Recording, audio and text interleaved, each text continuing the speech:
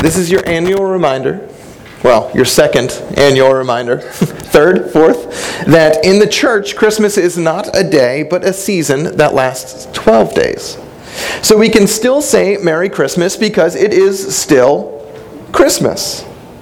Yes, that's where that song comes from with the partridges in a pear tree and the maids a-milking. So if you've ever had a problem with that song, because A, the guy is still giving gifts after Christmas, and B, he is a terrible gift giver. I can help you with the first part. He's still a terrible gift giver, but I digress. Normally, I try and make some overly pedantic point in saying Merry Christmas when it's January, but this morning, it's important. This year, it's actually important. It's not just me being a nerd. This morning, it's important to remember it's Christmas because by now, the world has moved on. We've had New Year's Eve. We've had the college football playoff, or most of it anyway. A ball has dropped. A week's worth of stuff has happened. Multiple celebrities have passed away since Christmas. Think of all that has happened in the week since we all gathered in the auditorium. The world has moved on. And while the world is done celebrating Christmas, we Christians still celebrate. And it is that difference, it is that dichotomy, it is that cognitive dissonance that is the exact point of the sermon this morning. Now, a little break to let you behind the curtain for something that is totally irrelevant to your life. Sorry. We had an Advent series, we had a Christmas Eve sermon, and next week we are going to start a new sermon series. So this week, today is an outlier. A standalone sermon. And the question becomes, if you're me, what do you do with it? You have the whole Bible to choose from. Pick something to preach. Now, when I marry a couple, I often do that. I ask them to pick out the scripture that they want read at their wedding, and I give them the whole Bible to choose from. And now I see why they don't like that exercise as much as I do. How do you pick a piece of scripture from the whole Bible? Luckily, they give us preachers some help. There's this thing called the lectionary that organizes all of the Bible into a 3-year cycle of readings to be read in church on Sundays. So every week, there's a suggested Old Testament reading, a psalm, a suggested gospel reading, and then another piece of scripture from the rest of the New Testament.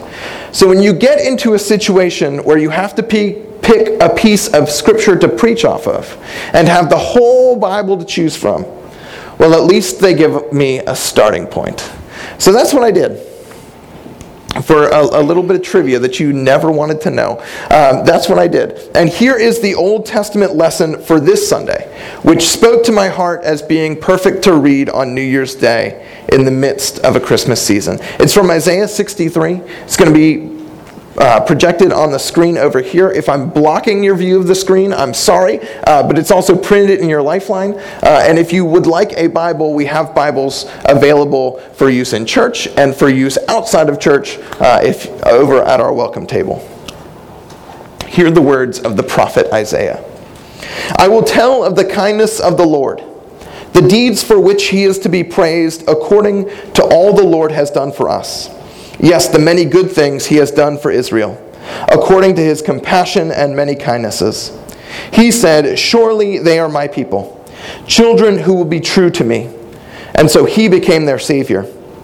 In all their distress, he too was distressed, and the angel of his presence saved them. In his love and mercy he redeemed them. He lifted them up and carried them all the days of old. To me, this is a beautiful praise song delivered to God by the people Israel for saving them. This too is our praise song as we gather for worship during the Christmas season. Isaiah is a book that covers an incredible period of time. The first part of the book features warnings that if Israel does not shape up, God will execute judgment on Israel and a foreign power will come in and destroy them. 200 years later, this happens, and the middle part of Isaiah is attempting to understand the theological meaning of what took place. The last part of the book happens a couple generations after the exile began and is about a group of Israelites that are allowed to return to Jerusalem. So there's about 200 to 300 years of history covered in Isaiah, making scholars believe that more than one person might have been named Isaiah. We are in the third part of that book. And I talk about the composition and authorship of the book to say that for a good chunk of Isaiah, the people have been waiting for, hoping for, wondering what it would be like when they could return to Jerusalem. They have been waiting for God to turn his favor towards them. They have been waiting for God to act, to bring about restoration and redemption. And then it happens. I will tell of the kindness of the Lord, the deeds for which he is to be praised, according to all the Lord has done for us. Yes, the many good things he has done for Israel, according to his compassion and many kindnesses. He said, surely they are my people, children who will be true to me.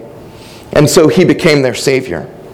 In all their distress, he too was distressed, and the angel of his presence saved them. In his love and mercy, he redeemed them. He lifted them up and carried them all the days of old. I don't know about you, but I can see the Israelites returning from exile and singing this song, dancing as they walk into their holy city. I can see the joy on their face as they return to their homes. The moment they have dreamed of is finally here. The moment they have prayed for has arrived. In 2004, the Red Sox won the World Series, the first time that it happened in over a century. In 2013, Andy Murray, a British tennis player, won Wimbledon, the first British man to win Wimbledon in 77 years. This year, the Cubs won the World Series, their first in over a century. No Cubs fans. And after each event, I remember interviews of older men who said through tears, it happened in my lifetime. I was alive to see it. You saw adults talking about how their parents, some still alive and some who had passed on, who had waited for this their whole lives and had taught their children to wait for it. It happened in my lifetime. I got to see it.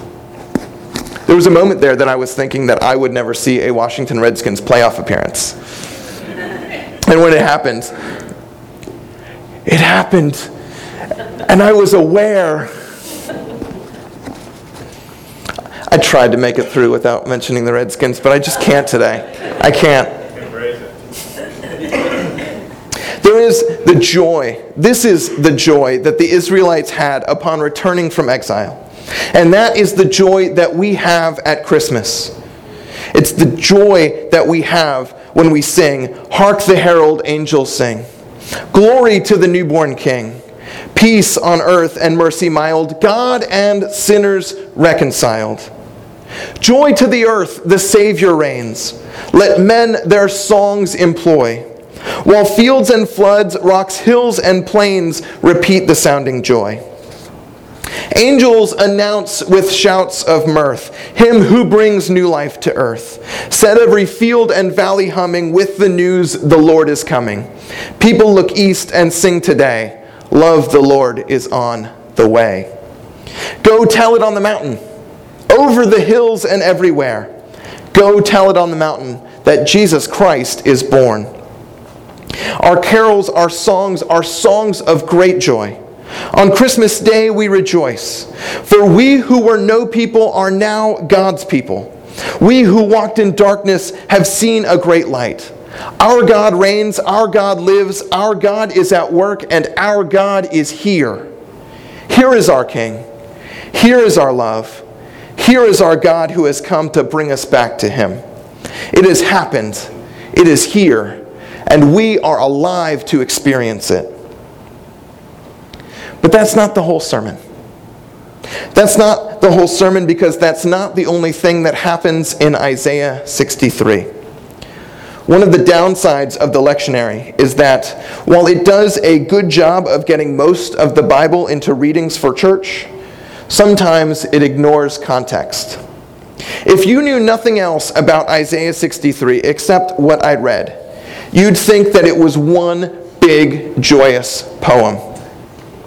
But in fact, the verses that I read are the only joy to be found in that chapter.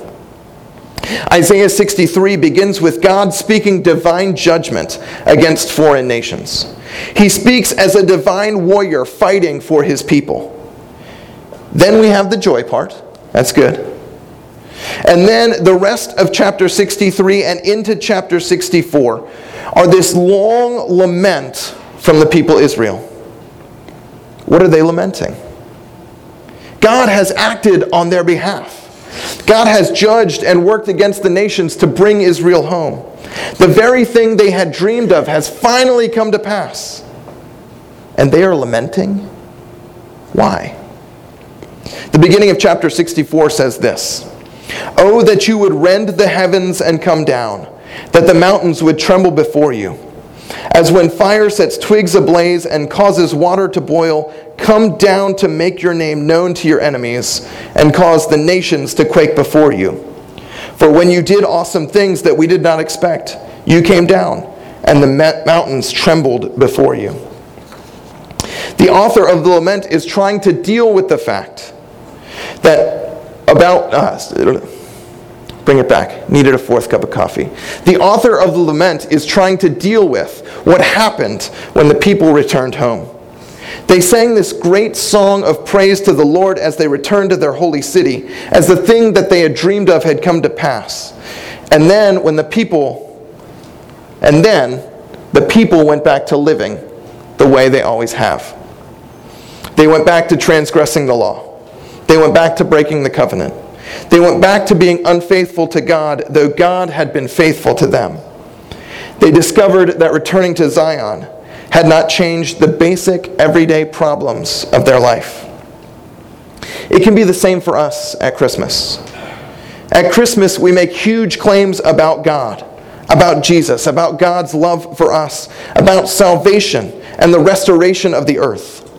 In Hark the Herald, we claim that Jesus was born so that we no more may die, and yet we still face the harsh reality of death.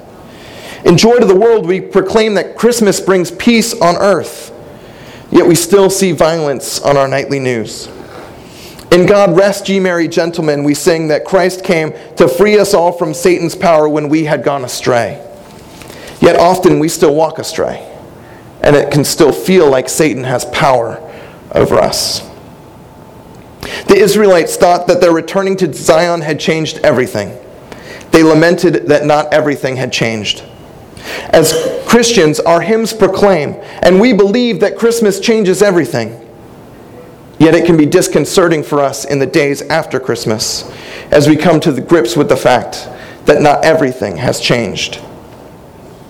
But this message and this feeling is relevant to the rest of our culture, especially today. Today and in the days to come, people will be making resolutions. People will be viewing the new year as a fresh start. People will view the new year as something that changes everything.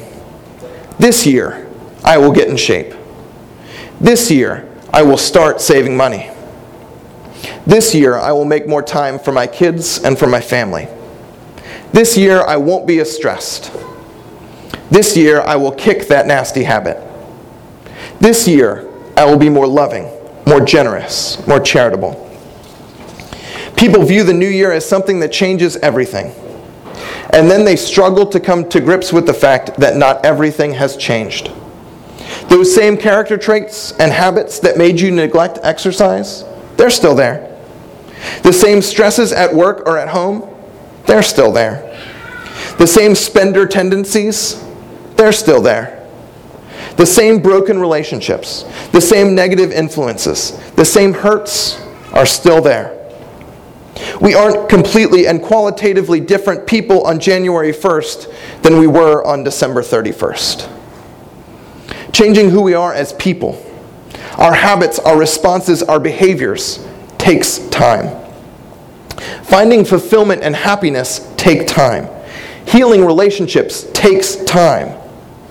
But in a few weeks, as resolutions and promises and hopes for 2017 are abandoned, people will be lamenting the fact, the basic fact, that nothing has changed. But this is something we Christians have known for a long time. This is a story we Christians are familiar with. Because every year, we celebrate Christmas as this big, huge, life-changing, world-shattering event. And then we wake up as broken people on December 26th. At first, this can be jarring. But it teaches us that restoration, the restoration of creation, the redemption of the world, working out our salvation, making us holy and righteous in the here and now, take time.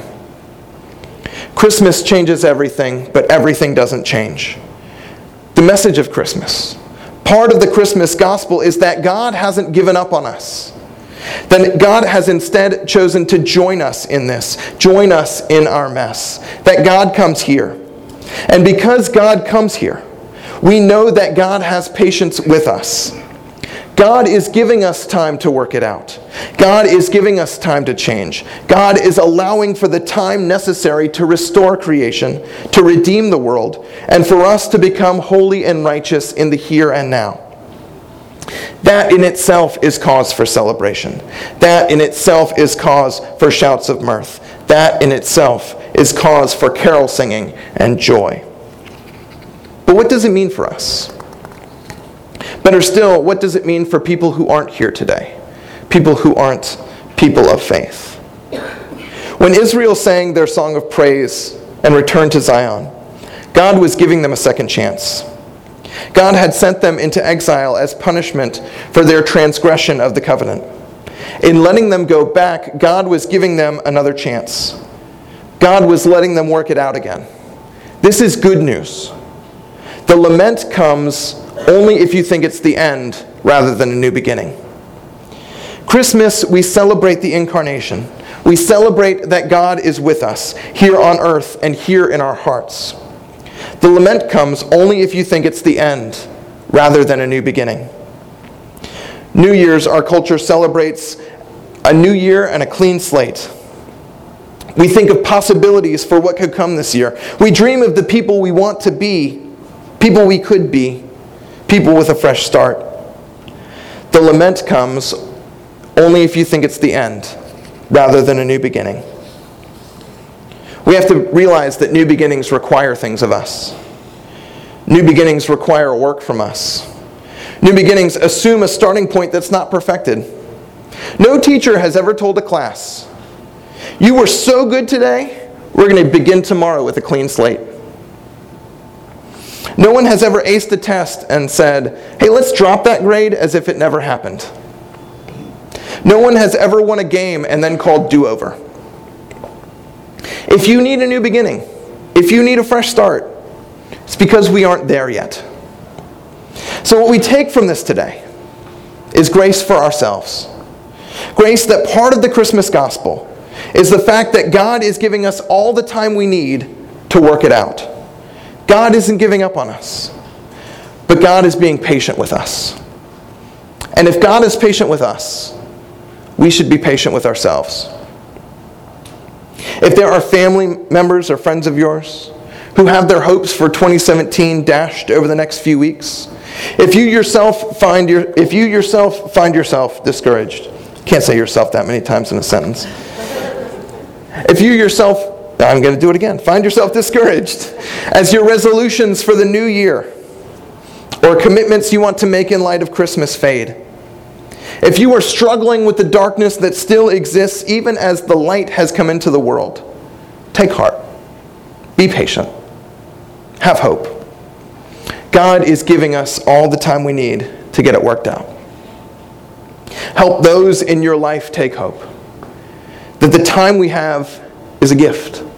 It's not our enemy. But the second part of this is this. Second part of it is this.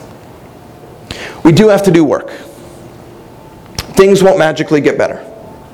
Whether it's a spiritual discipline, something for your health, or for your life, you will have to work at it. Change will come slow, but God will be with you through it all. There's a great Relient K song about Christmas called Celebrate the Day, where they open with the lyrics, "And with this Christmas wish is missed, the point I could convey. If only I could find the words to say to let you know how much you've touched my life. Because here is where you're finding me, in the exact same place as New Year's Eve. And from the lack of my persistency, we're less than half as close as I want to be." It's on us to work along with God, to bring us closer to Him, to work with God to become the people we were created to be.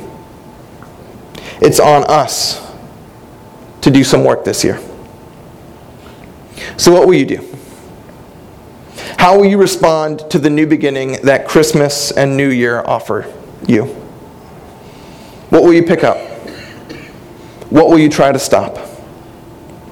What will you resolve to do to let the light of the Christ child shine more brightly in you and through you this year? And how will you be patient with yourself and persistent in attaining it? Let us pray.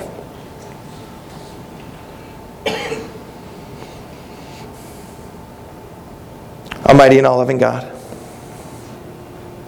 we thank you for the chances that you give us. Whether it's the second or the 1,000th